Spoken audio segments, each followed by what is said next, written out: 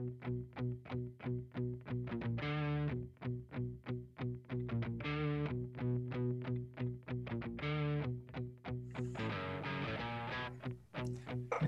what's up, man?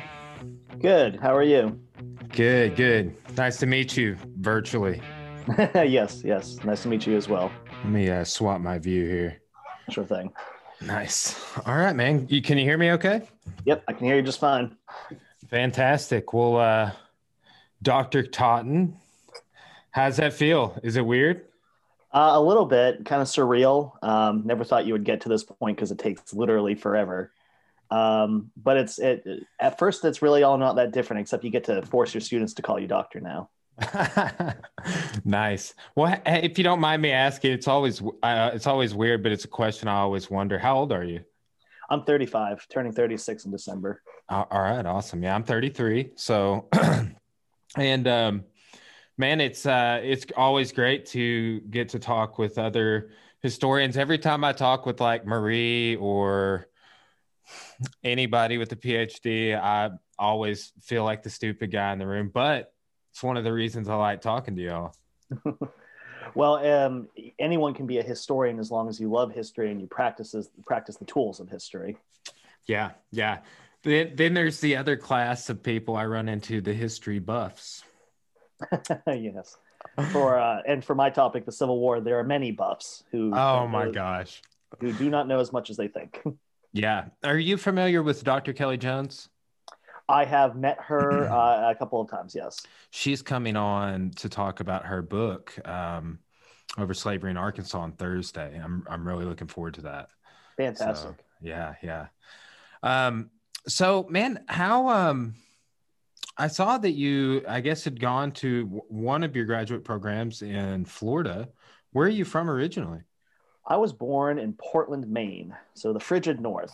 And my family is all from New Hampshire and New York and Connecticut and Maine. And my dad watched way too much Miami Vice in the 1980s and decided he wanted to move to Miami. And so he did. And I grew up in South Florida. I went to JP Terravella High School. And our rival was Stoneman Douglas, which, if you've been watching your news, you know that was shot up by that insane person a few years ago. They were our rivals. My mom works right across the street from them. And my former vice principal is the principal of that high school now. I got my MA and my BA, and my bachelor's and my master's from the University of Central Florida, which is the 2017 national champions. I don't care what Alabama says.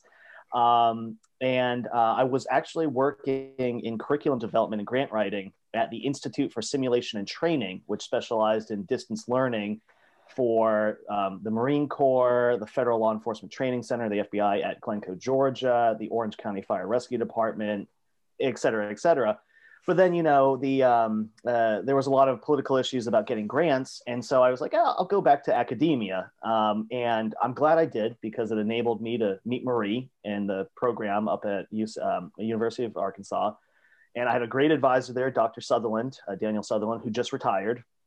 He's moving over to England now. And he went from being a Civil War historian to an expert on James Whistler, James McNeill Whistler, the artist. It's pretty big pond to jump, but he managed to do so. And yeah, so that's sort of how I got here. It was if you had told me 10 years ago, be like, hey man, you're living in Orlando right now. How about you move to Russellville, Arkansas? I would have been like, you kidding me? Like, no, it's not a thing. And no, it all worked out because, like I said, I met Marie, and now we have two great stepkids. And I adjunct at University of Arkansas and at NWAC. Okay, great. Yeah, wow. Man, that's a whole other level of questions. And because I was like, I wonder what it's like for him being from Florida, teaching over here in Arkansas, learning about our state. You know what I'm saying? That's a whole other level, you being from the Northeast like that. Wow. What's that been like for you to pick up on? I get you're not from around here a lot. Very polite, I found it's a little bit of a challenge. The Northerners I'm from are a little bit more circumspect and less talkative, less public affection oriented. And then going up in a big city, Orlando's like 800,000 people, and then you come to Fayetteville, which is like 50,000 people, and then Russellville, which is like 20. and my kids go to the Dover School District, which is like 1,000 people. So the sheer size of everything has been challenging, and also just navigating. I've been told I'm curt a lot, or that I'm very kind of not gregarious, I suppose, not as warm as many Southerners are. So I come off as more hostile than I intend to be, but it's just because I tend to be a person of few words. Yeah, man, that's awesome. That's a diverse background. I'm fascinated by a friend of mine, Neil Harrington. He's an artist, and he works at Arkansas Tech. He's runs the art gallery there, and is an art professor. And he comments he's from South Dakota, right? Oh, wow. Yeah, if I'm not mistaken, he's from that part of the country, and he is comments on. He does a lot of art of things he sees is indigenous to the South, and he's like, I'm able to see different things that Southern artists don't see because I'm not from here. And I was like, oh, that's interesting. Like it, was that, how did you choose your topic of like your master's? Well, yeah, let's just get into your master's thesis was St. Augustine as a test case for Stephen Ash's Civil War occupation model. Yeah. So I went to the master's program right as the Great Recession hit. So all the funds sort of dried up. I was working a couple of jobs. That's when I got started at the Institute of Simulation and Training. And so I just needed a topic that was close by. And for growing up, I was more fascinated with World War II history or Napoleonic history. Ooh, yeah. But I lack the language skills necessary to get into those archives. If you want to do Napoleonic warfare or World War I or World War II, you need to master German, French, Russian, and a whole host of other dialects. And I just don't have that ability, to be honest. No. So I was like, okay, something nearby Orlando, something historical. And I just kind of decided that the Civil War would be a good place to go. And St. Augustine, I had realized, just did not get a lot of study specifically related to its Civil War experience. St. Augustine has been under 5 different flags, I think it is. It's the Spanish, the British, the Americans, the Confederates, and then the Americans again, if you count that. And it also has a very unique population. There's a lot of Menorcans there. And a Menorcan is an island off the coast of Italy that the British took over during this one of the many imperialistic wars. And so they brought over, there were a lot of Menorcans living in St. Augustine. And it's also a very multicultural area. It's an area which defies easy racial categoricalization. Oftentimes, Northerners will come down and be like, why is that white person enslaved? And they're like, oh, that's not a white person. That's a mix of an African-American and a Menorcan and a Native American. And Northerners didn't see those that could not go through that racial geography easily. Anyway, I'm getting ahead of myself, but the whole point is that I needed something close by. I realized St. Augustine hadn't been worked on a lot, so I decided to look at the occupation. And what I found that fascinated me was that the regiments, Union regiments, were all acting differently towards the St. Augustinians. And some of them were friendly towards white Southerners. Others were more hostile towards white Southerners. Some were nice to Southern African Americans. So I asked, why is this? And what I came to find is, well, one, the occupation model worked, and it's a good way of looking at military occupation in general. But two, I decided that I needed to figure out why these regiments from all over New England, so 2 regiments from New Hampshire, 2 regiments from Connecticut, a regiment from Massachusetts, and a regiment from New York, they all acted differently. And when I went into these letters, I found it came down to their politics. The New Hampshire regiments had more Democrats in them. And New Hampshire had been a bastion of the democracy of the Northern Democratic Party since its founding in the 1830s. In fact, often New Hampshire was called the South Carolina of the North, or the Gibraltar of the democracy, because they were just so hardcore in favor of protecting slavery. They were a centerpiece to Jackson's administration. He had 2 New Hampshire politicians. You remember Franklin Pierce, he's becomes president. He's from New Hampshire. And every step of the way, New Hampshire is just doggedly resistant towards any discussion of emancipation or even anti-slavery. I mean, abolitionists are just beaten up in the state every time they come there. And so it's like a no-go. And then in the 1850s, things kind of change. You have this influx of Irish immigrants. And so cultural issues become more important than the old class issues of the Jackson Coalition. And what you find is that there's a switch in the 1850s where the Republicans take control of the state, but the Democrats are still very powerful there. They're still an active part of that political process. And so they volunteer for the war in large numbers because many of them are poor. There's a series of economic depressions that lead many men to enlist. But you also end up finding that they're enrolling in this war, but they disagree about it. They're fighting, but they disagree about what the war aims are. They're disagreeing about the conduct of the war. And it becomes this running political battle in New Hampshire to the point that I realized for my dissertation, I had to explore this more just on New Hampshire, not the other units, but just these New Hampshire units, because they were so different from one another. And what I came to find is that like in the middle of this war, this great civil war, New Hampshire newspapers were arguing in favor of the biblical sanctity of slavery. Imagine that. It's 1864. The Emancipation Proclamation has been passed. And these Northern Democratic editors are saying the same taglines that Southern slavery apologists say. And I said, all right, I need to figure out what is going on here. For real. Yeah. Oh man, that sounds like that was like a Pandora's box. So you just like rolled that over into your dissertation. Yes. So what my thesis was several different regiments in St. Augustine. And so what I did was I focused on my dissertation for the 4th New Hampshire. And I did that because they were, quote, suspected of being a Democratic regiment. So they were suspected of being Democratic. What does that mean? Why is that an issue for this Republican governor and this Republican authority figures in New Hampshire? And what I found is like they're mistreated at every turn. They're not given weapons when they leave the state, and even when they do, they're given the really bad ones. It's a Belgian type of pattern. They're not trained at all. They are rushed into service, and then they're kind of just thrown into what's called the Department of the South, which is a military region that stretches from the coast of South Carolina down to Key West, Florida. And so they're in the backwaters.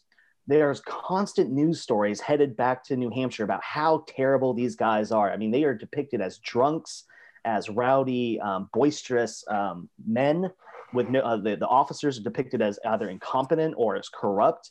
There is court-martials left and right. There are fights. It gets so bad that at one point there's like an entire company of Irishmen in the 4th New Hampshire who come from Manchester that they get so drunk in Jacksonville that the rest of the regiment has to like fix their bayonets and force these guys to surrender because they're in the middle of this drunken Yahoo in the midst of Jacksonville. And that type of behavior continues in St. Augustine. This is one of my favorite stories. So they're in St. Augustine for a while. They are occupying the city. They're fairly nice towards white Southerners, and they are very cruel towards African Americans who are refugees escaping slavery. And these series of Irish companies, which about 3 of them, they are tired of paying high prices to a sutler. A sutler is a supply guy, a guy who basically gets a permission from the U.S. government to sell goods in whatever region they're in.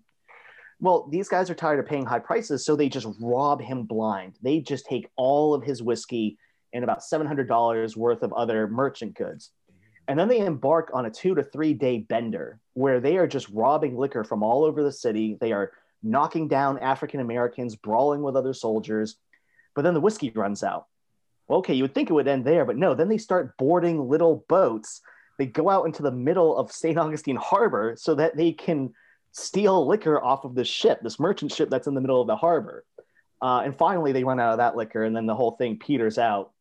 There's a series of court-martials about it, but I just found like, this is just not the typical regiment you hear about. When you talk about Northern regiments in the Civil War, it's all happy-go-lucky, and they're okay towards African Americans, and there's not that much dissension. But what I found is that the 4th New Hampshire is just, it's opportunistic officers, it's drunken men, it's intemperate officers.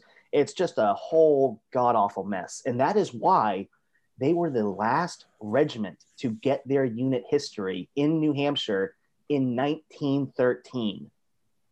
40 plus years, 50 years after the end of the war. They're the last unit to get their regimental history. I said, why is that? Because of their conduct. Wow.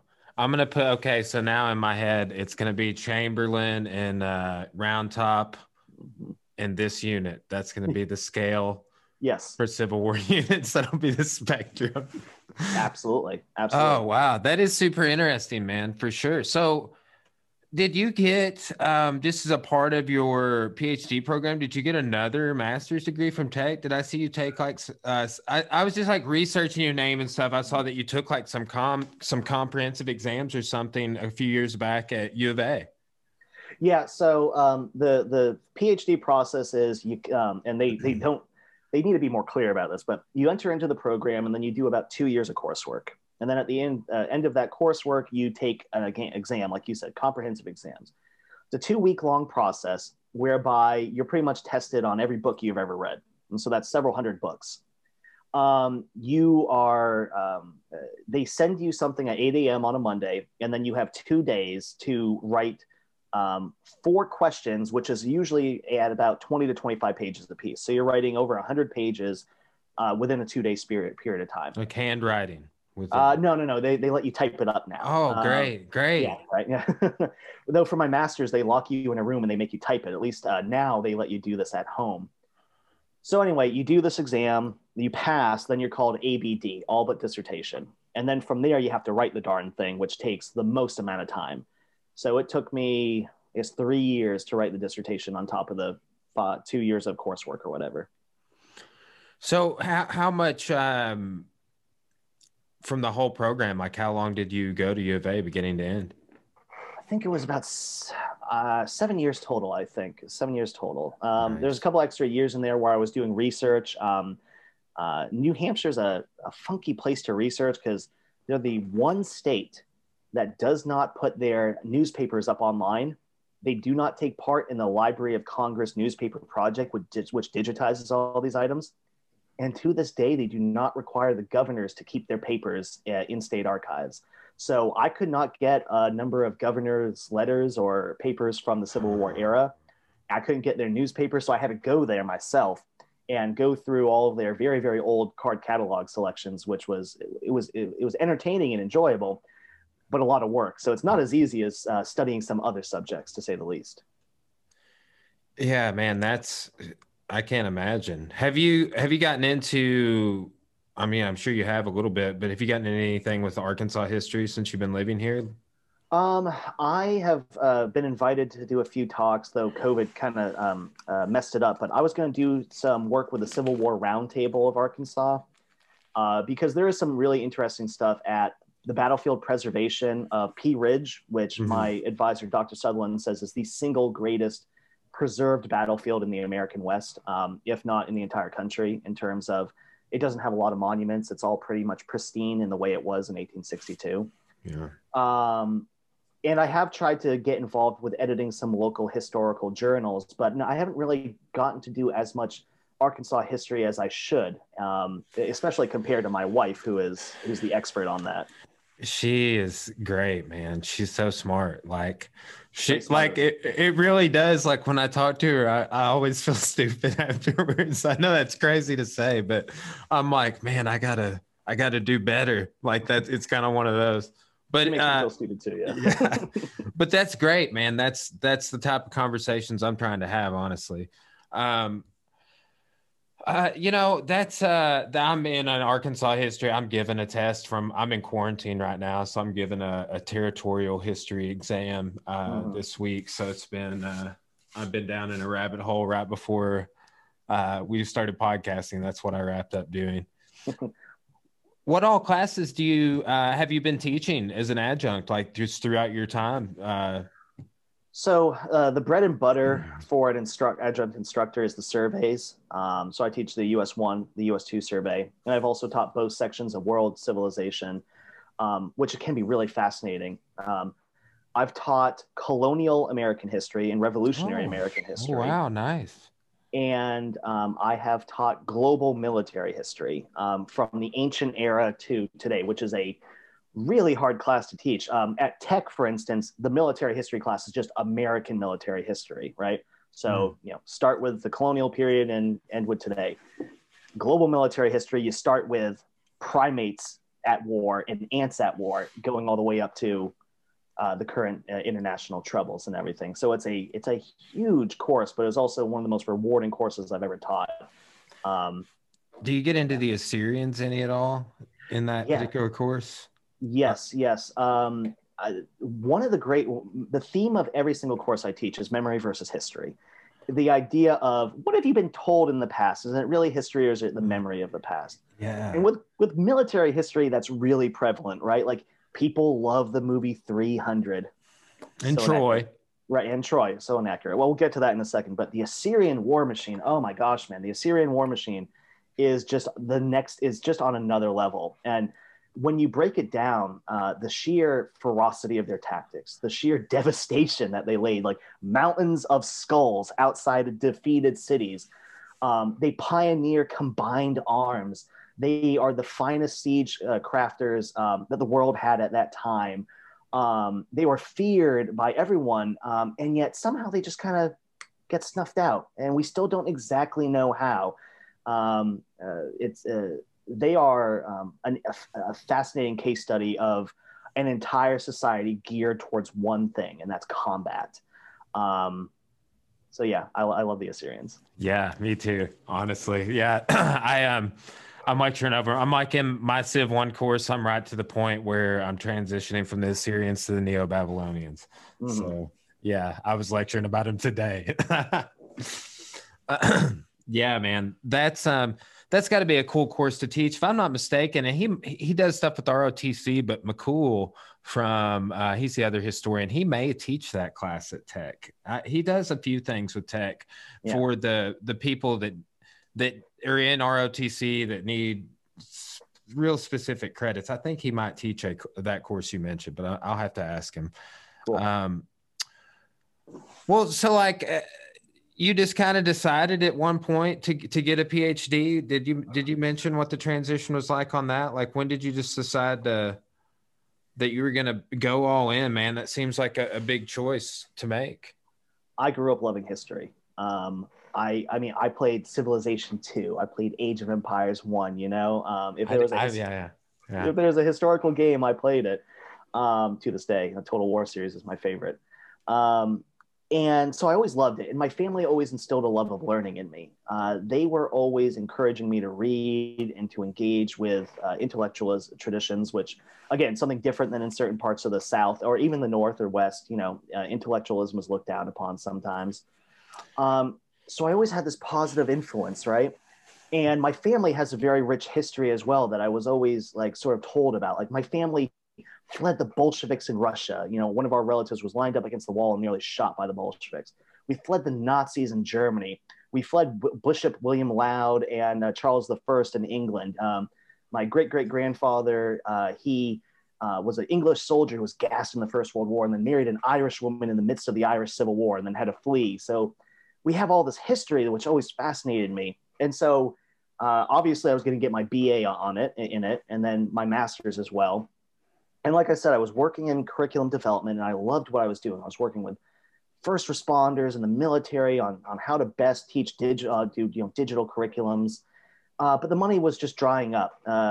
Congress and politics and blah, blah, blah. There just weren't a lot of grants coming in. So I made the decision like, all right, it's time to transition over to academia again. And I, in a way, I regret the decision because academia is just a dumpster fire in terms of job prospects. But it's super rewarding as well because I've got to mold the minds of several hundred young men and women now. I've met an amazing partner in Marie and our beautiful stepchildren, my stepchildren. And it's the decision basically was of monetary need, and then it just grew into a whole world. And I was just committed to seeing it through to the end. It became so difficult. It's you're working for poverty wages, teaching, doing research, commuting back and forth. But it was that's what got me into it and what made me sustain it. It's just the love of the subject, just the complexity and the nuance and the stories. And it's obviously all the books behind me. It's just I love reading. It's just hard. It's a passion. that is hard to relate. It's in my soul, you know? Yeah. And so one day I may have to leave academia if the whole thing comes crashing down because of COVID and because of just the way administration is running the whole system. But it's been an amazing experience for the time I've been around. Man, it is. I know a lot of people who, I mean, I'm very fortunate in securing, I mean, I work at a community college. I teach Arkansas history and then all of the intro sections you mentioned, US 1 and 2, Civ 1 and 2. But man, I know so many people that are like yourself or Marie, or they're in a PhD program, and their prospects, like, A, they're smarter than me. B, they're teaching upper level courses, like you mentioned, like colonial history and American Revolution. I assume those are like senior level, 4,000 level courses. And getting paid a starvation wage. Like, let's be real here. I mean, adjunct pay is not good. I know, because when I teach an overload, they pay me like they pay an adjunct. I'm like, no, it should be $7,000. That's what I say to them, man. I'm like, what are we doing here? You want me to teach extra, but you don't want to pay? What? Anyway, but yeah, I mean, like, it's a weird situation. So, like, what are your plans for you? I know you kind of mentioned the maybe some uncertainties, but like, are your prospects for the future trying to stay in the state? Do you think you'll have to move? What do you think? I'm keeping all prospects open. We have a custody agreement that we're abiding to, and so as of for now we're here, and I will adjunct as long as I can. It used to be when you got your PhD, you were expected to find a tenure track position as quickly as possible, otherwise you're a failure. Now, because of COVID, they're willing to let you adjunct for a little while longer and not view you as a failure if you don't get that job. But as of right now, it's just a matter of keeping prospects open. I will go where I need to go, work for whoever I have to work for in order to provide for my family. But in reality, and I have no problem saying this, I'm just another white male Civil War historian. There's a million of us. Whereas Marie is the wave of the future, a female scholar of massive resistance in the Cold War. She's going to go far. And so I will support her in any way I can. And maybe one day we move, maybe not, we will see where the future takes us. Yeah, that's a great attitude to have. One other thing I wanted to talk to you about, just like, I mean, I've done similar things like with my business here in Russellville, with building my business while at least getting 2 master's degree in my education. But just based off everything you've told me and based off what little I know about you, and I think it's valuable to the audience to hear this sort of stuff about like the sacrifice involved. Like, you live in Russellville or in the area of Pope County, Arkansas. Mm-hmm. U of A is in Northwest Fayetteville in Northwest Arkansas, exit 67 on 540. Mm-hmm. So what has that sacrifice been like for you? I guess a lot of time. I used to commute 12 hours a week, at least. So 2 hours up, 2 hours down, 3 to 4 times a week, sometimes 5 times a week. And so, waking up at 4 a.m., taking the kids to their grandma's, driving the 2+ hours up at while it's still dark outside, listening to podcasts along the way, teaching 7 classes, and then driving back at night and still being expected to, do all the dad stuff, play Monopoly and, do the dishes and cook dinner and all that, which I love doing. I love spending time with my family. But then that's not even including reading, or revising lectures, right? Or making tests or grading, right? I grade, average. So I just had my students do a podcast analysis. So out of my 7 classes, that's somewhere around 240 papers I'm going to grade this week. So 240 2-page papers. And then I'm also expected to, be the family man. You have 240 students. So if the 7 classes broken up by about 40 students each, or a couple of those classes are around 20, some of them 10. So, but yeah, I have a lot of students. So I lament that I have to remember, like, I have 300 members at my gym, and then I have 150 average students. as a full-time professor at USCCM. That's crazy that you have that many as an adjunct at U of A. Wow. Yeah. And then, so yeah, I've been doing the commuting for about 3 or 4 years, I guess now. So whatever 4 years times 12 hours a week plus, uh, and then add to that all the extra time for grading and whatnot. But yeah, it's difficult to manage, but at the same time, this is the system, you know. And a lot of my colleagues would complain. I'm just happy to have a job, man. I'm ecstatic to be able to teach history every day. I go in and just I'm happy that I get to talk about salutary neglect. I'm happy that I get to tell my students how Patrick Thomas Paine hated the absolute living guts out of George Washington, right?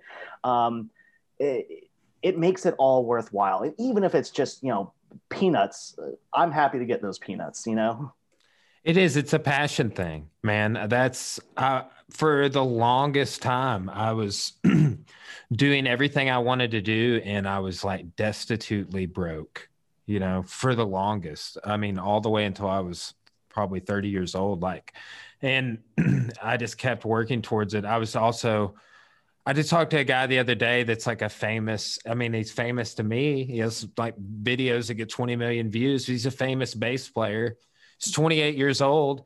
But he's essentially just busking in the street and doing Facebook Lives and getting paid pretty decently through videos. But it's like, there's, for all three of us, there's that passion element.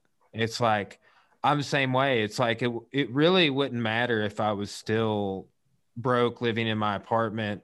The importance is that I get to do things that make me happy. Yeah. I think one of the things I recognize about our society that, it could be good, it could be bad, depending on your attitude. We're obsessed with wealth. Our job defines us in a lot of ways. And that's okay. I come from a family where hard work is expected and where we identify ourselves by our jobs.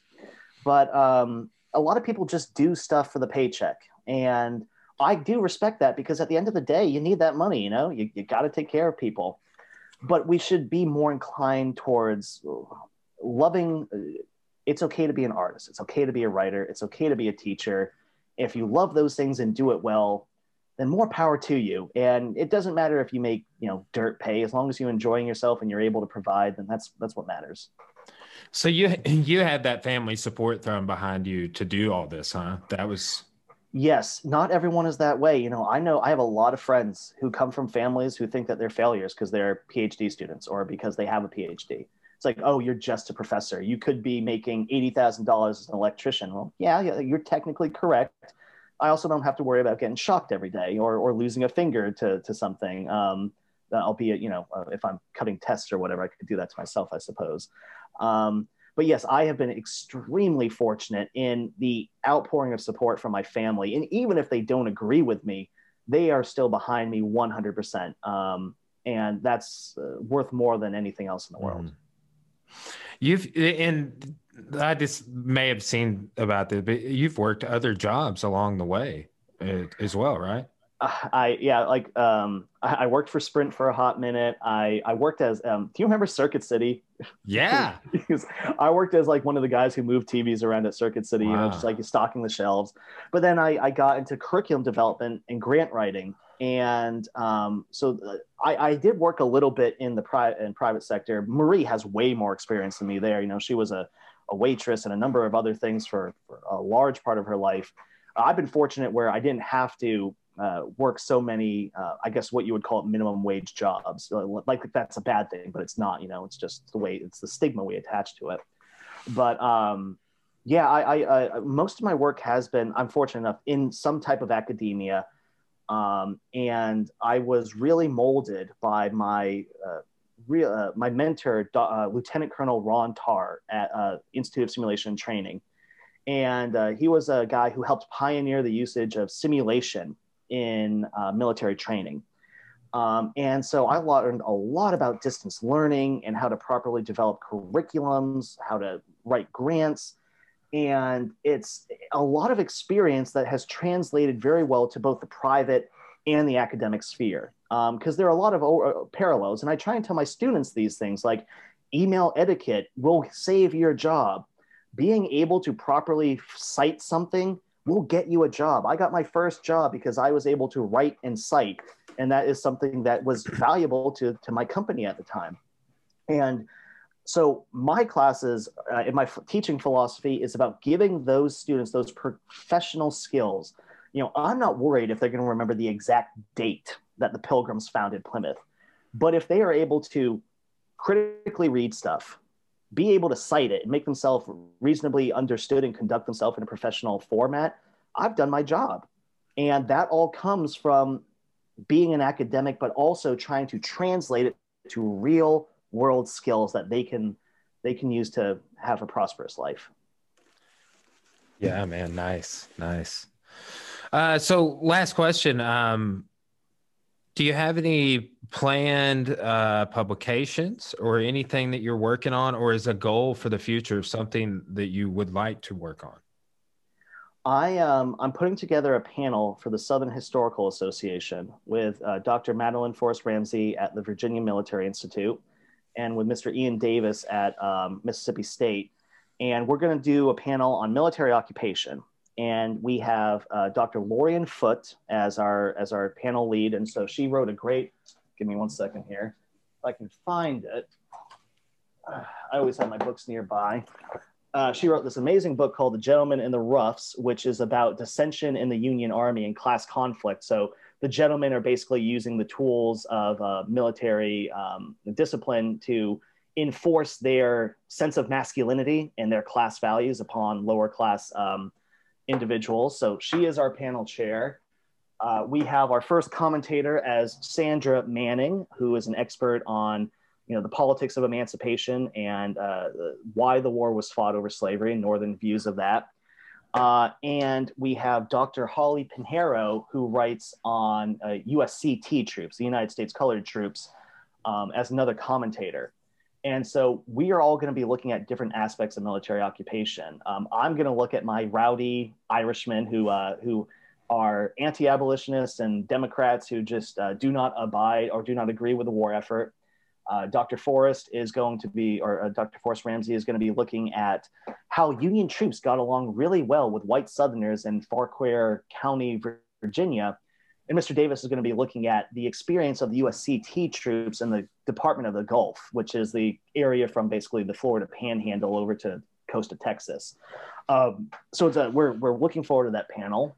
I'm trying to take my dissertation and craft it into a book proposal, which will follow the 4th New Hampshire throughout the entire war, because they do spend a lot of time in the Department of the South, but then they're transferred to Virginia and they serve at the Battle of the Crater. And so they're massacred in that crater, when they run into it, though they have a very negative view of the Black troops that they serve alongside of.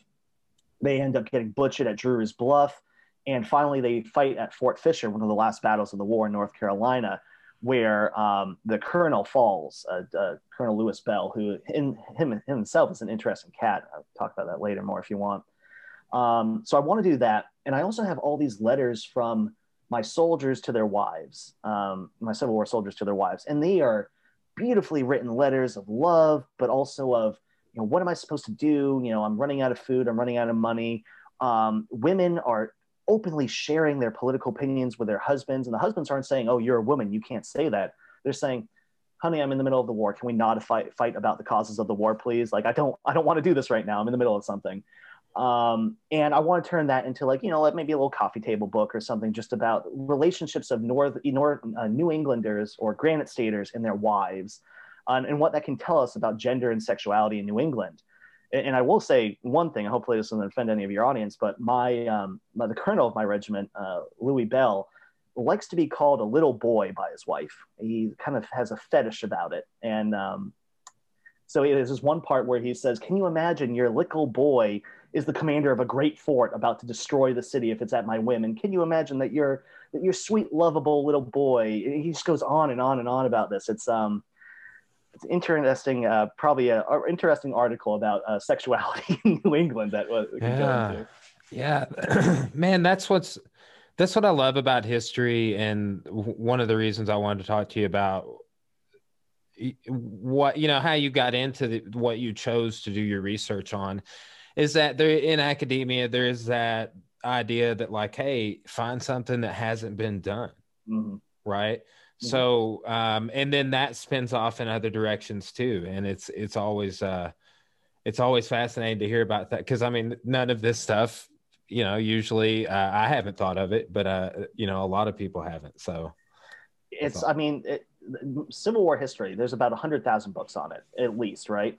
And yet there's still something new. I mean, I'm the first historian to talk about the 4th New Hampshire in over 100 years. And that's crazy when you think about it. And it's also one of my perennial disappointments with Civil War history is keep talking about the same things. It's always Lee's army or Grant or the Army of the Tennessee.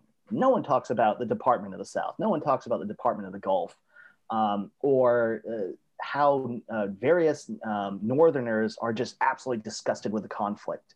Um, Yeah. it's if you don't mind, I want to tell a little story about Yeah, go ahead, electoral fraud. please. And so, in New England, in New Hampshire and specifically, there was so much animosity towards Lincoln administration that it looked as if New Hampshire would go over towards the Democrats in the midst of the war. And in fact, they won. They narrowly won an election in 1863. But because it didn't have a clear majority, it went to the House of Representatives, the state House of Representatives, which then found for the Republicans.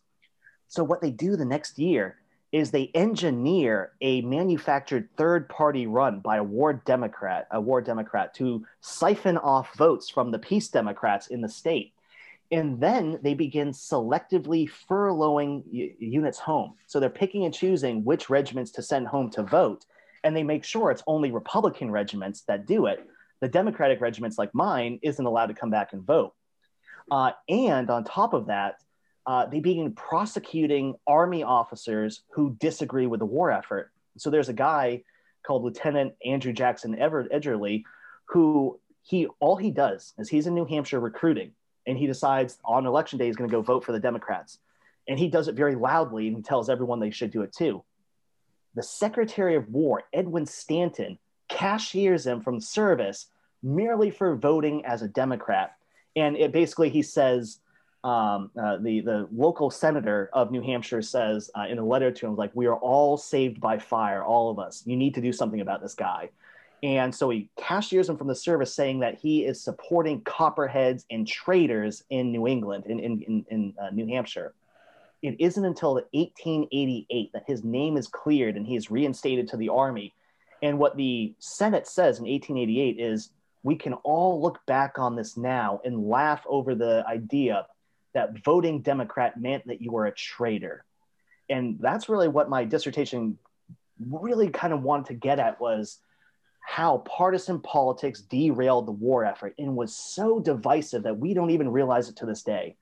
A lot of people look at our modern politics and say, how did we ever get here?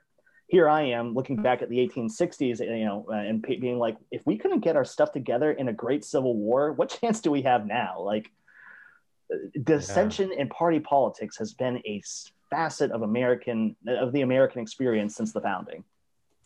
Yeah, man, that's such a good point too. I'm fascinated by the Trans-Mississippi and just like this region, not just in Arkansas. One thing I would like to learn more about is Missouri and things that went on there with election rigging and ballot boxes and just different things I've read in passing. And it then being a slave state that is a border state that didn't succeed. It's just all very fascinating to think about. So there's one, this doesn't actually cover electoral stuff, but if you ever want the single best history of military campaign in the Trans-Mississippi is William L. Shays and Earl Hess's Pea Ridge Civil War Campaign in the West, written in, I believe it was 1993. And they do an amazing job just showing the connection between Missouri and Arkansas in the war. But you are absolutely right. Missouri is a fascinating concept. And there's a former colleague of mine, Matt Stith, Stith, and he's written a book on the Trans-Mississippi as proof that the Civil War was a total war. No holds barred, executing civilians, war crimes, the whole bag. And there's a lot of great research on that. I believe Dr. Sutherland, my advisor, has written a book on guerrilla warfare, which highlights the experience of Missouri, as you said. And so, I mean, the Trans-Mississippi, thankfully, is finally getting the attention it deserves, because it was regarded as a backwater up until 10, 20 years ago, really, and is now finally getting the scholarship it deserves. But if I may say one more point about what you made, the comment you made about rigging in elections, that's the fascinating thing about elections prior to, the 1900s, is just how rigged they were. It's there's a book, I think by Mark Summers, called The Blundering Generation, and another book by him called Party Games. And it's all about just the crazy fraud that American elections had, where you have the whiskey wagon. You get the wagon full of whiskey, you go into town, you get a bunch of guys drunk, then you unleash them on the town to vote several times at multiple polling places to fight their opponents in the street in a gigantic drunken brawl. And it really does show you that politics has changed a lot. It went from a public spectacle to a very private affair, where we have this myth that there's a lot of in-person voting, when it's nothing compared to the antebellum and post-war experience. Yeah, man, this is all fascinating stuff, dude. I could talk about it all day for sure. It's and it's been great. It's been great chatting with you today, man. You've recommended some great books. So I don't even, like, I always usually ask, most guests, I ask, I'm like, hey, what's a book recommendation? I've done about 75 books for this year, and I'm trying to hit 100. But I do a lot of audiobooks, so it's been great. Any other books you want to recommend before we wrap it up? I don't know, man. I got way too many to cite. Okay, Han, real quick.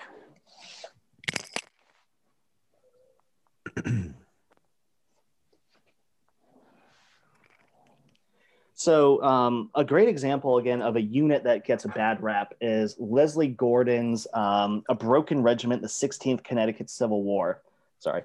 And it's an amazing book about how units are mistreated during the war, or maybe they suffer a reversal. They're just on the wrong end of the battlefield and they end up getting whipped. And then they're just absolutely trashed at home. Like at home, the home front is just so politicized that they are just trying to find any excuse to tear down the Lincoln administration, or to say that McClellan is a terrible general. And this regiment suffers badly in a battle and then gets captured and sent to Andersonville. And their history is basically forgotten, yet it's not told because they have so much shame and they are so maligned on the home front that these men don't get the honor they deserve. And you see that a lot with every war, honestly. I just didn't realize how politicized the Civil War was until I actually got into the research, and seeing that they reduced the conduct of regiments down to, oh, well, that's a German regiment, so that's why they did badly. Or, oh, that's an Irish regiment, that's why they're all drunks. Or, oh, that's a Democratic regiment, that's why they treat African Americans poorly. It begins to showcase that perception often trumps reality, that the image that we have of an opponent, the construct that we've given them, how we pigeonhole them with that title, affects the way that we look at them. Because the 4th New Hampshire, my unit, is not overly Democratic, it's not overly Irish, but the perception mattered more than the reality. And that perception meant that they were treated differently than other units of the same state. And you see that across the board in this war and in other conflicts as well, all the way up to the modern era. Think about the way that we talk about Trumpers or Democrats in this country. I was thinking about that. I was. It's and that we are all influenced by our era. I mean, it's no mistake that I did an occupation study during the Iraq War. I was like, why? Like, where does occupation policy come from? I want to know this. That's what led to my thesis. And I saw the disgruntled politics that we have today and said, is this the first time it's happened? The answer is no. It was even worse in the Civil War. So at the end of the day, you can sleep well, realizing that there's continuity in American history, but then you can also stay up late at night saying, is modeling our political behavior the same way as during a great Civil War? Is that really what we should be aiming for? And I'd say probably not. I would have to agree. Certainly. Can I ask you a question? Yeah, by all means, please. What's your podcast setup? I've been looking to start my own podcast, and I'm curious about, you have a very clean sound and everything. How do you get that? Man, on this one today, I'm just using a basic Blue Yeti. That's all I've got right here. outside of that, I use a Tascam mixing board over here. It's the Model 24. Oh, okay. It's kind of advanced, but it just does, like, I started doing live music and stuff on the podcast once a month.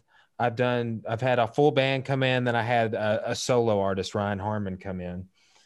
And my guitar teacher, I take guitar lessons. I played for like 20 years, but he runs sound while we do these. But so this board it's set up for doing stuff like that. I could run it as a second audio feed. I'm going to I joked yesterday on the podcast. I just wanted to start a podcast, and then I had to over time in becoming an audio video engineer.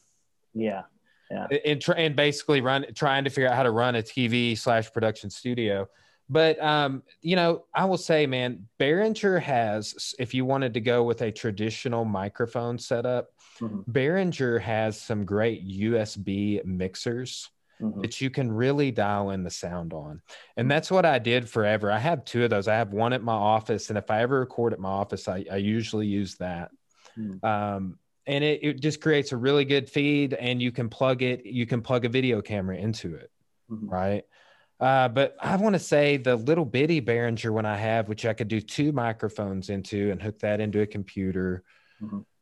This Blue Yeti, I could set it on the table. I've got another Blue Yeti that I hook into the mixer that is like a room mic. I set it, if there's 4 of us here, I would set it in the middle of the table. This one will do that too, but only hooks into a computer.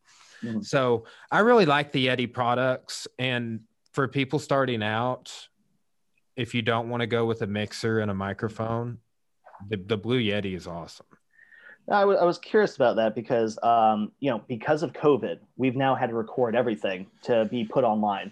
Yeah. And because of my training with distance education, I was like, I'm telling you right now, Zoom is going to crash, Blackboard's going to crash, Canvas is going to be able to support all this.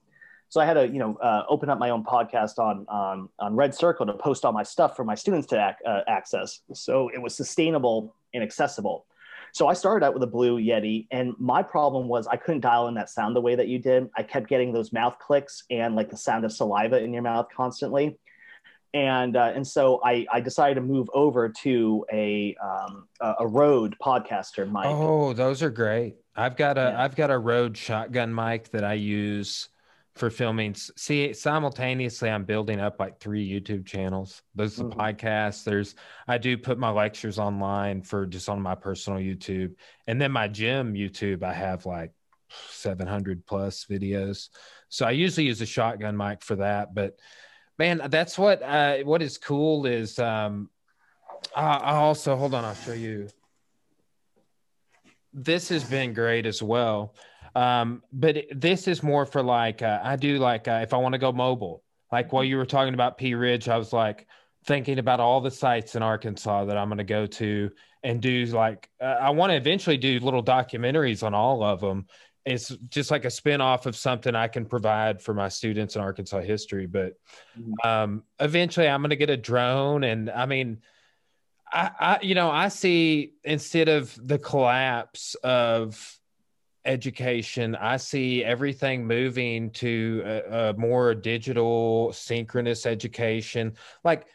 It's great. I was telling Marie, I asked her a question about something this week, but I was asking her about quarantine and COVID and stuff.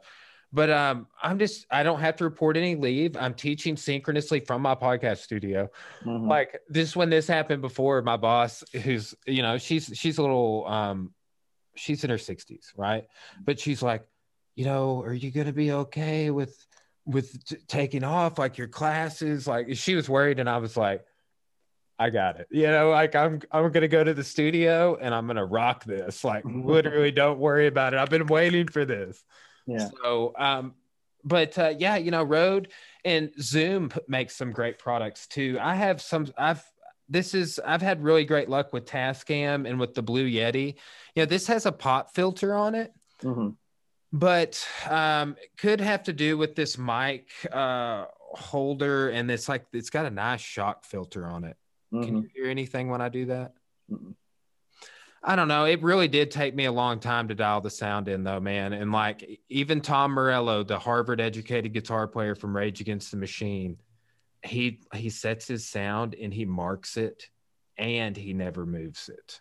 Yeah. He will get 2 pedals before he moves the dial on one of his pedals. Right.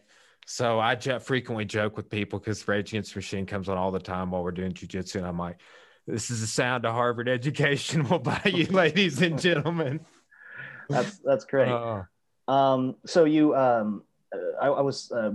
did sort of what you were talking about before. I had the Blue Mini just going, Yeti going straight into the computer, but then now I run it through, it's the Scarlett, it's the audio interface. But then that hooks into the DBX 286S or whatever, because a little bit of a perfectionist. I hate the mouth noises and everything, which happens with my speaking style. And so I've finally been able to dial in the sound, but it's, I justified the expenditure by saying exactly what you said. This is the future. You know, what we have had with higher education in the past is going to move. It won't maybe crash, but certainly creating more sustainable, accessible digital content that will appeal to audiences, I think, is really the future. And that's why it's great to learn this technology and utilize it to get to new audiences. Yeah, man. I do think that's the direction we're headed. And man, there's so many great digital resources out there that I use to teach with. I'm just like, oh, this is just another way for me to reach people. Because some people, I'm that way, man, like digital, multimedia, diverse, like in Blackboard, you should see, I go overboard, man. I'm like, okay, here's the audio lecture. Here's the video lecture. I mean, I'm still going to give the lecture in person. I want you to come to it. But then here's my lecture notes. Here's the PowerPoint. Here's the discussion board that's associated with all of that stuff, right? But I try and slide. I'm like, how can I reappropriate this information? Oh, I could do a screen share where I just go over the PowerPoint. It won't be the same as the lecture or the lecture notes. It'll be different. You know, it'll be a little shorter. But I really like to mix that up. And man, I think that is more the direction we're headed is really just having because man, for multiple intelligences, I'm an audio learner myself, an auditory learner. There's no coincidence I listened to 75 audio books this year. You know? Right. But I'm on the other side of this computer. I got books stacked up everywhere and 2 shelves myself. Yeah, so. Well, that's cool. One of the things I did, and something to think about for your own classes, is how to make students engage with history beyond just with what we provide. And so for my military history class, they had a semester-long project where they had to choose a topic. It could be any battle or any general or maybe any weapon system. They would then have to find a podcast, find a book, find an article, find a movie or television show, find a video game, so that they're playing, listening, watching, writing, and reading history, military history, to get the full experience, so that they would come away realizing that every single depiction of war they've ever seen is fundamentally wrong. And it cannot encapsulate the true horror of combat. Yeah. Man, you know, that's great. Like I was just thinking of us. I have a lot of times I'll have my students do something with a film throughout the semester, like that's rooted in some sort of topic we're talking about. Like I'll give them a list of titles for, I've created like a film list for all my class sections. But, you know, one thing I came across the other day that I didn't know was in that film, The Patriot, you mentioned American Revolution earlier. Mel Gibson, or not Mel Gibson, but what's the actor's name? He plays this character, Tavington, the dragoon, the guy that's like the antithesis of Mel Gibson's character.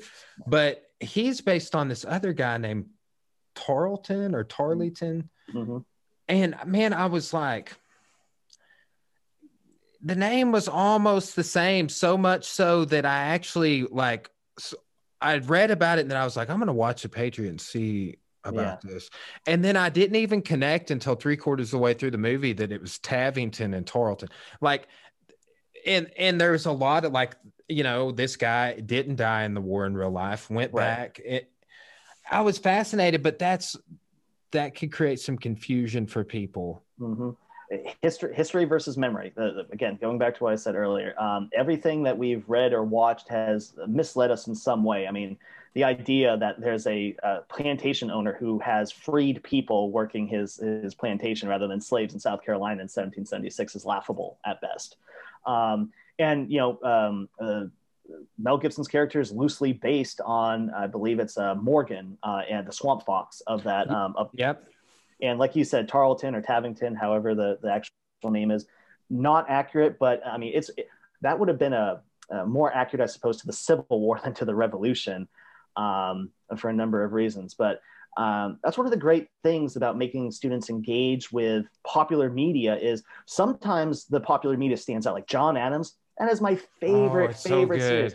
I could watch Laura Linney as Abigail Adams, who I adore, is a revelation. But then there are movies like 300, which is just a horrible depiction of Thermopylae. And we can get into that whole thing about the Spartan myth in general. Like the Spartans were not crack soldiers. That's all myth. Like everything we know about Sparta was written by their enemies to justify why it took them so long to beat them or why they got beaten by them. And it's been used to justify a lot of terrible things in history, like Hitler and his eugenics program, looking at Sparta. Getting into that, the students are then fascinated. It's like, why didn't I hear this before? And it's like politics, or because it's someone, history is entertaining enough. You don't need to add the extra storyline. It's like, do you remember the Pearl Harbor movie with Ben Affleck? Ben Affleck, yeah. Matt, whoever else was in it. I think it was Matt Damon. Yeah. Anyway, I mean, that was a Jerry Springer episode surrounding an actual historical event. Just focus on the history. You can get a good story out of it. You don't need, oh, he's now with my baby mama or whatever. I don't even remember what the exact storyline of that movie was, but they really dramaed it up for sure. I remember that. It was a love triangle for sure. Like Game of Thrones, that's all. Like, you don't need Game of Thrones. Just go back to like old English history and you can see the exact same stuff. I know. I might just tell me who it's about. Come on. I already know. Just tell me. Just say it's them. Yeah. That's a great point though. Digital history. Yeah. Let me ask you this question. Have you been able to find a way to combine history with your martial arts enthusiasm? And how do you approach that? Yeah, actually, I wrote my master's thesis on that very topic about the dichotomy of how martial arts traditions are reinvented in Western liberal democratic societies and are typically linked in some way to military traditions, right? What got me interested in that was I had one particular guy in my life who was a former Green Beret, who, while in his short stint, earned 2 black belts in Asian martial arts. And I'm like, what's this 1966? This guy is earning these special forces. But then also, like, comparing that to Eastern totalitarian societies like Mao's China, Stalin's Russia, how, a lot of these modern martial arts, including Brazilian Jiu-Jitsu, are reinventions of judo. Almost all of them. Sambo's a reinvention of judo. The reason that Brazilian Jiu-Jitsu became Brazilian is because when judo was immigrating here under TR in 1905 and being taught at West Point, the gentleman's agreement happened shortly after that, and Japanese migration shifts to Brazil. But I always tell people, like, one of the first demos, there was this newspaper where they went to, and I think it was Annapolis or West Point. I can't remember which one. They were on a little tour. And there's something in judo. It's seen as kind of like low class in Olympic sport these days. So that's another thing, sports nationalism, but it's called a sacrifice. So it'd be like, I kind of pull you down on top of me, but then I flip you over. Everybody's seen it. I had an idea of it before I ever trained martial arts. Well, they hit one of these cadets with that throw. They throw it, right? But the newspaper the next day reads, "Cadets down the Jap." So, but that, like when I first got into those headlines, I was like, okay, I've got something here just with the TR thing. And I would really like to expand that into it. Like I kind of really stopped and didn't go into MMA or Brazilian Jiu-Jitsu because at that time, like the Fox deal was just happening. You fast forward another stint. I wanted things to materialize more in that section. Right. So because jiu-jitsu, they've inherently linked that with the UFC and MMA with the Royce Gracie night. Everybody on my podcast that's in jiu-jitsu podcasts, I'm like, how'd you get into jiu-jitsu? They're like, 1993 Royce Gracie, UFC 1. Everybody. I mean, it's alarming. So like as a historian, I remark on that, but now it's on Sports Center. It is in every home. It's a national sport, right? And two, it's become nationalized as well outside of the Olympics. I remember there for the longest time they have a fight card in Brazil, all Brazilian fighters versus all fighters from different countries, like stuff like that going on. Like it's like, yeah, are we trying to see which country's better? I'm not sure. Seems to be the subtle focus of the Ip Man movies. Have you watched any of those? Yeah, I've seen all. I've seen three of them. I don't know. I think they might have made a fourth one, but the first one is the best, and I need to rewatch it because there's a guy that comes in on Thursdays and teaches me Wing Chun. That's like 72 years old. He's trained all over the world. He's an orthopedic surgeon from Clarksville. So very cool. But I have two of those dummies in my gym. Nice. I was curious because I think it's in the third or the fourth Ip Man movie. It's that whole thing that you were talking about. It's Kung Fu versus American karate, that they think karate is superior or whatever. And so it's Ip Man's job to show that Wing Chun Kung Fu is superior to Japanese. There's a subtle anti-Japanese sentiment through all these movies, obviously. Yeah. For various reasons. Well, and then I think in one of them, the theme is that doesn't he fight Mike Tyson or something like that in a boxing match? Well, Muhammad Ali was in an MMA fight, technically was in like the first, like that he fought this guy and they didn't know enough about they just like, well, Muhammad Ali is the greatest fighter ever. And he fought this guy who essentially laid down when he started getting hit and started kicking Muhammad Ali in the knees. Right.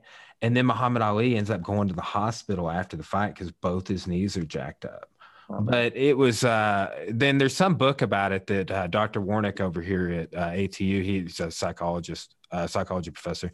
He sent it to me just the other day. He said it's going to drop it off for me to read. I haven't read a book about it, but it's a famous story from like MMA history. That's like the Wild West, like back in the Hollywood Bruce Lee, Superfoot Wallace days and stuff. Man, it's fascinating. I didn't know that. I thought that Conor McGregor versus Floyd Mayweather. Was like one of the first, but apparently that predates it. So yeah, well, yeah, that I can't remember what year that was. I want to say 76, but I think that's late. I think I'm quoting it late. But yeah, that's well then too. Judo Gene LaBelle, he fought a boxer. And he ended up choking him unconscious or something like that. And then, Royce Gracie in one of the UFCs, there's a technique where I put my fingers in my sleeve and I use it to choke you, strangle you. And Royce Gracie did that in the UFC, which is kind of controversial if you think about it. It's like that's before there were rules banning, like you could never wear a uniform in a UFC fight now, Mm-hmm. But that's I will eventually do a book over all this stuff that we just talked about over the last 10 minutes for sure. Why isn't Mongolian wrestling more covered? I mean, Boku was able to go toe to toe against Chinese martial arts and during the Mongolian Empire. So have you had any exposure to that or? No, not in a lot. I have a great there is a textbook that I could never, a 2-volume hardback called the Martial Arts Encyclopedia. Mm-hmm. Has like great articles about every martial art that there is, and it's got an article on Mongolian wrestling in it, but I haven't read much about it, man.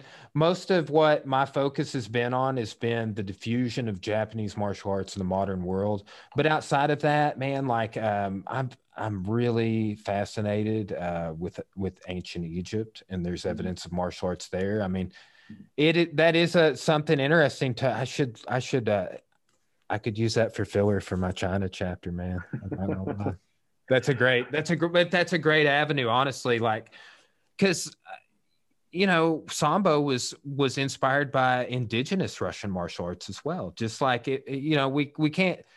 You don't want to say that everything that wushu is just comes from, these. It comes from the kung fu masters that complied. That's who it comes from.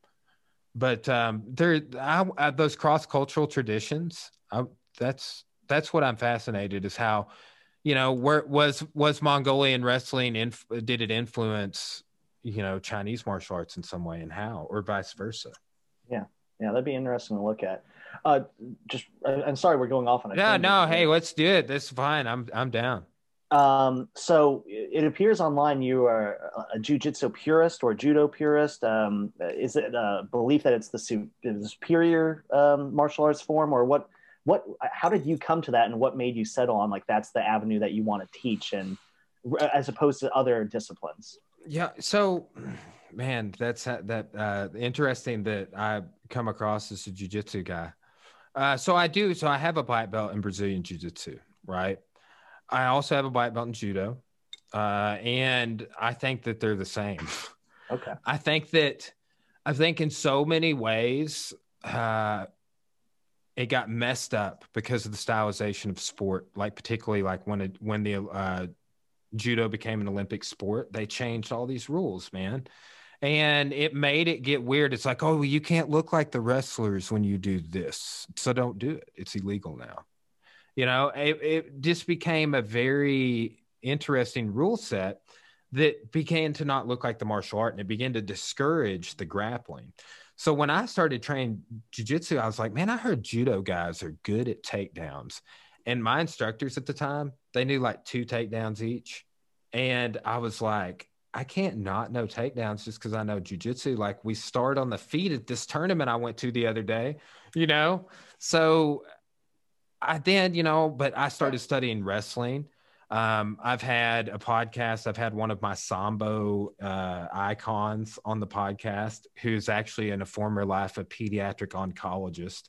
Everybody, which we talked about that, and man, we had the greatest conversation. He's also the fight choreographer for John Wick 3. Oh, wow. Yeah. So we had all this great conversation, of very which little of it was about him being Sambo Steve. But man, what I put together, I do things that would be considered sacrilege in the jiu-jitsu community. Like, this is going to sound so weird to you being a lay person in terms of like you don't train jiu-jitsu regularly. But I teach heel hooks in the gi. Okay. It's sacrilege. It's illegal to do that move in the entire sport of jiu-jitsu. So no one that does jiu-jitsu trains it. Pardon me. Excuse you. Bless you. Whatever you want to say. But it's sacrilegious to do this move because it's illegal in the sport when you're wearing this uniform. It's like, but I study a submission art, and my people that compete MMA, it's not illegal for them. So, I mean, but we also have a boxing club. My wife's a 2-time amateur kickboxing world champion. So I've maintained a very mixed approach in my study. It's kind of like teaching world history. It's like, and I've really surveyed outside of that, the guy that comes in, I mentioned, Mr. Roland, Dr. Shang. He is an expert in everything I'm not. Plus, he's a 6th degree in judo. He's a 3rd degree in Aikido. My wife's working towards her Taekwondo black belt. So it's kind of like what you were saying. And like when I was saying I'm teaching or taking guitar lessons earlier, I'm just being a lifelong learner, and like I've learned how to learn, and I engage in that on all fronts. And so like I'm training all sorts of stuff all the time, and I try not to have a lot of weird biases. I study Savate, which is French kickboxing, Dutch style Muay Thai, Thai boxing. Like I've got my second bookshelf over here on the other side is all martial arts books.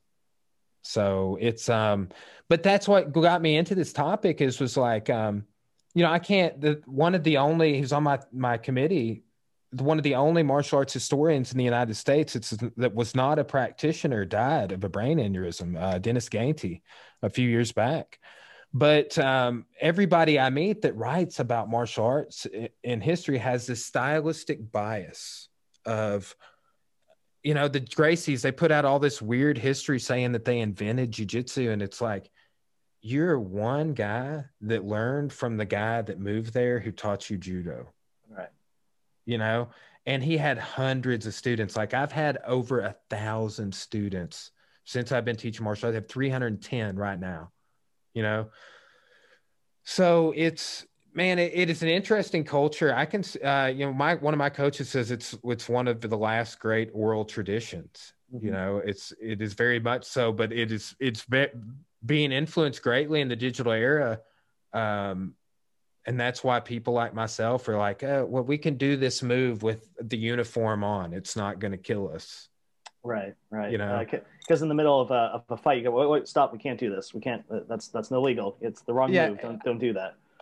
Oh man, yeah. Which and in some organizations with like a lot of jiu-jitsu guys, they just live focused around the sport of jiu-jitsu. That's why I was like, oh, he thinks I'm a jiu-jitsu guy.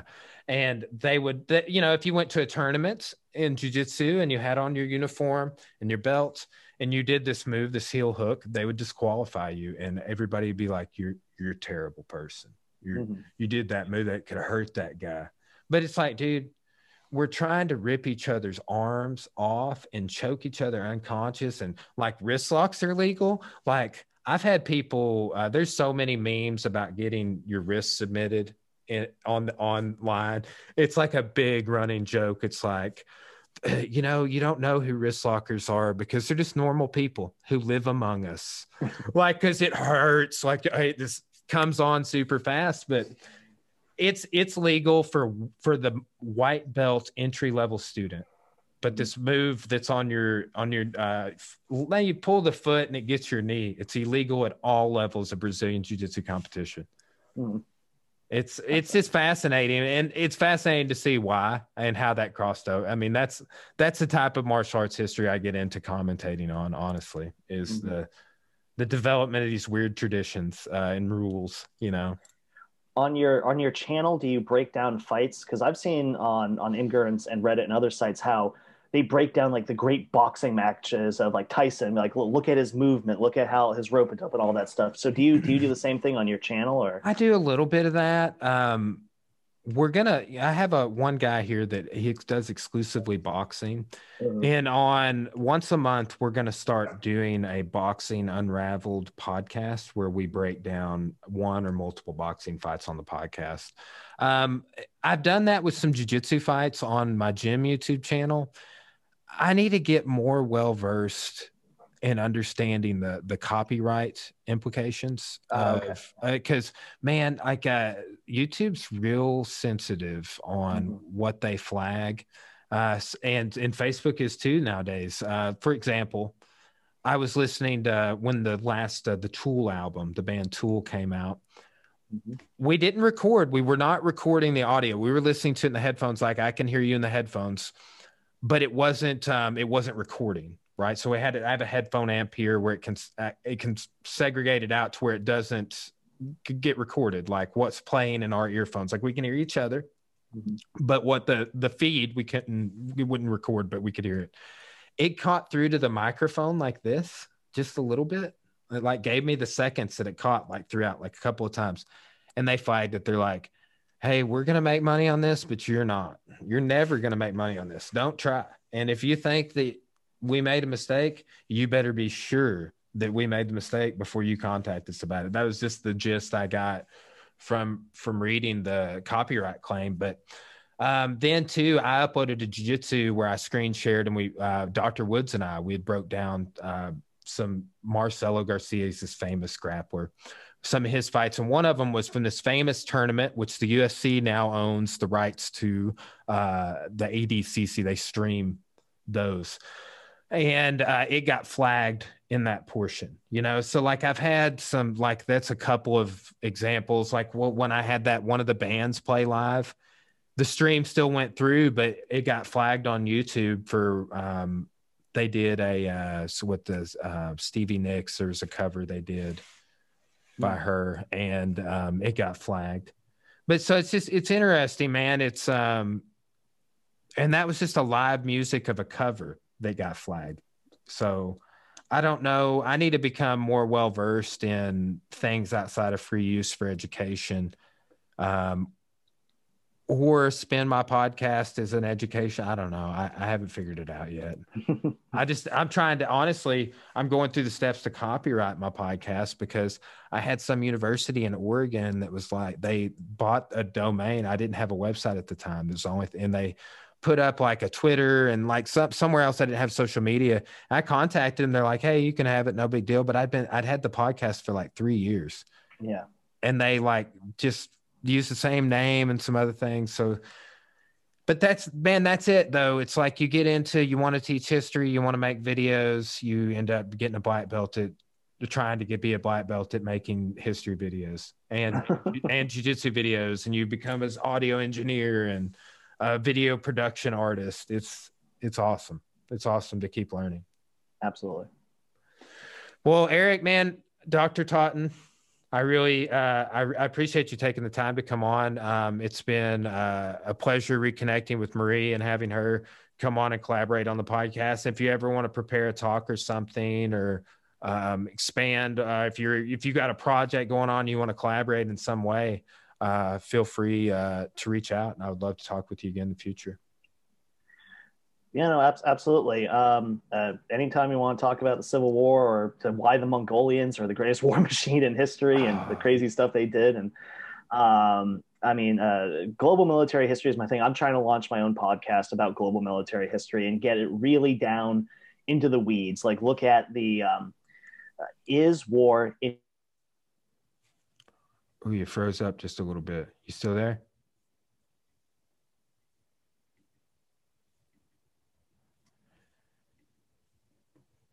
You still there?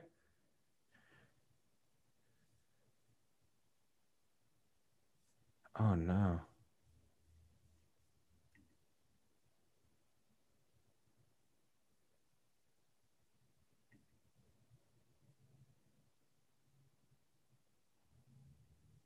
No worries. Hold on a second. There we go.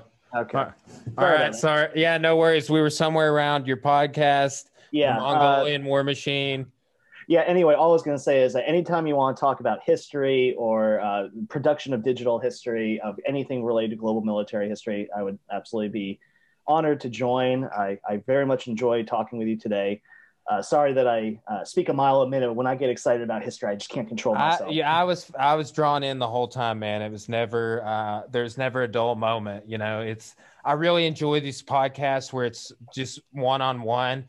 It can get weird. You start doing 3 people at once, 2 people, or like 2 other people and myself. But this, I felt like we were at zero shortage for shared interest and conversation. I was happy that it spun off in the directions it did, and I will definitely keep in mind on military history. That's something I'm fascinated with the Hebrews, the Philistines, the Syrians, like ancient world stuff. Bronze and Iron Age stuff, but I will keep that in mind because the Mongolian and a comparison of the Mongolians and the Comanches. Oh, is a horse. The 2 greatest horse warriors in history. Oh, yeah. 2 greatest horse warriors in history. Yeah. Have you Empire of the Summer Moon? Bronze... Have you? Sorry, to Empire of the Summer Moon about the Comanches. I have not read that one, but it's over here somewhere. I have the book by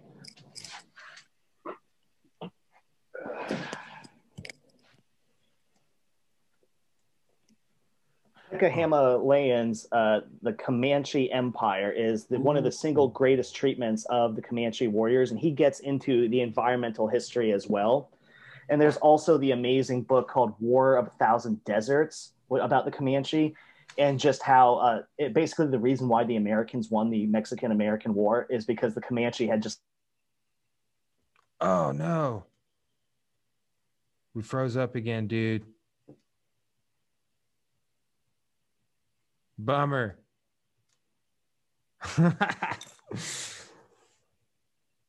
We'll do it again. We'll see you guys later.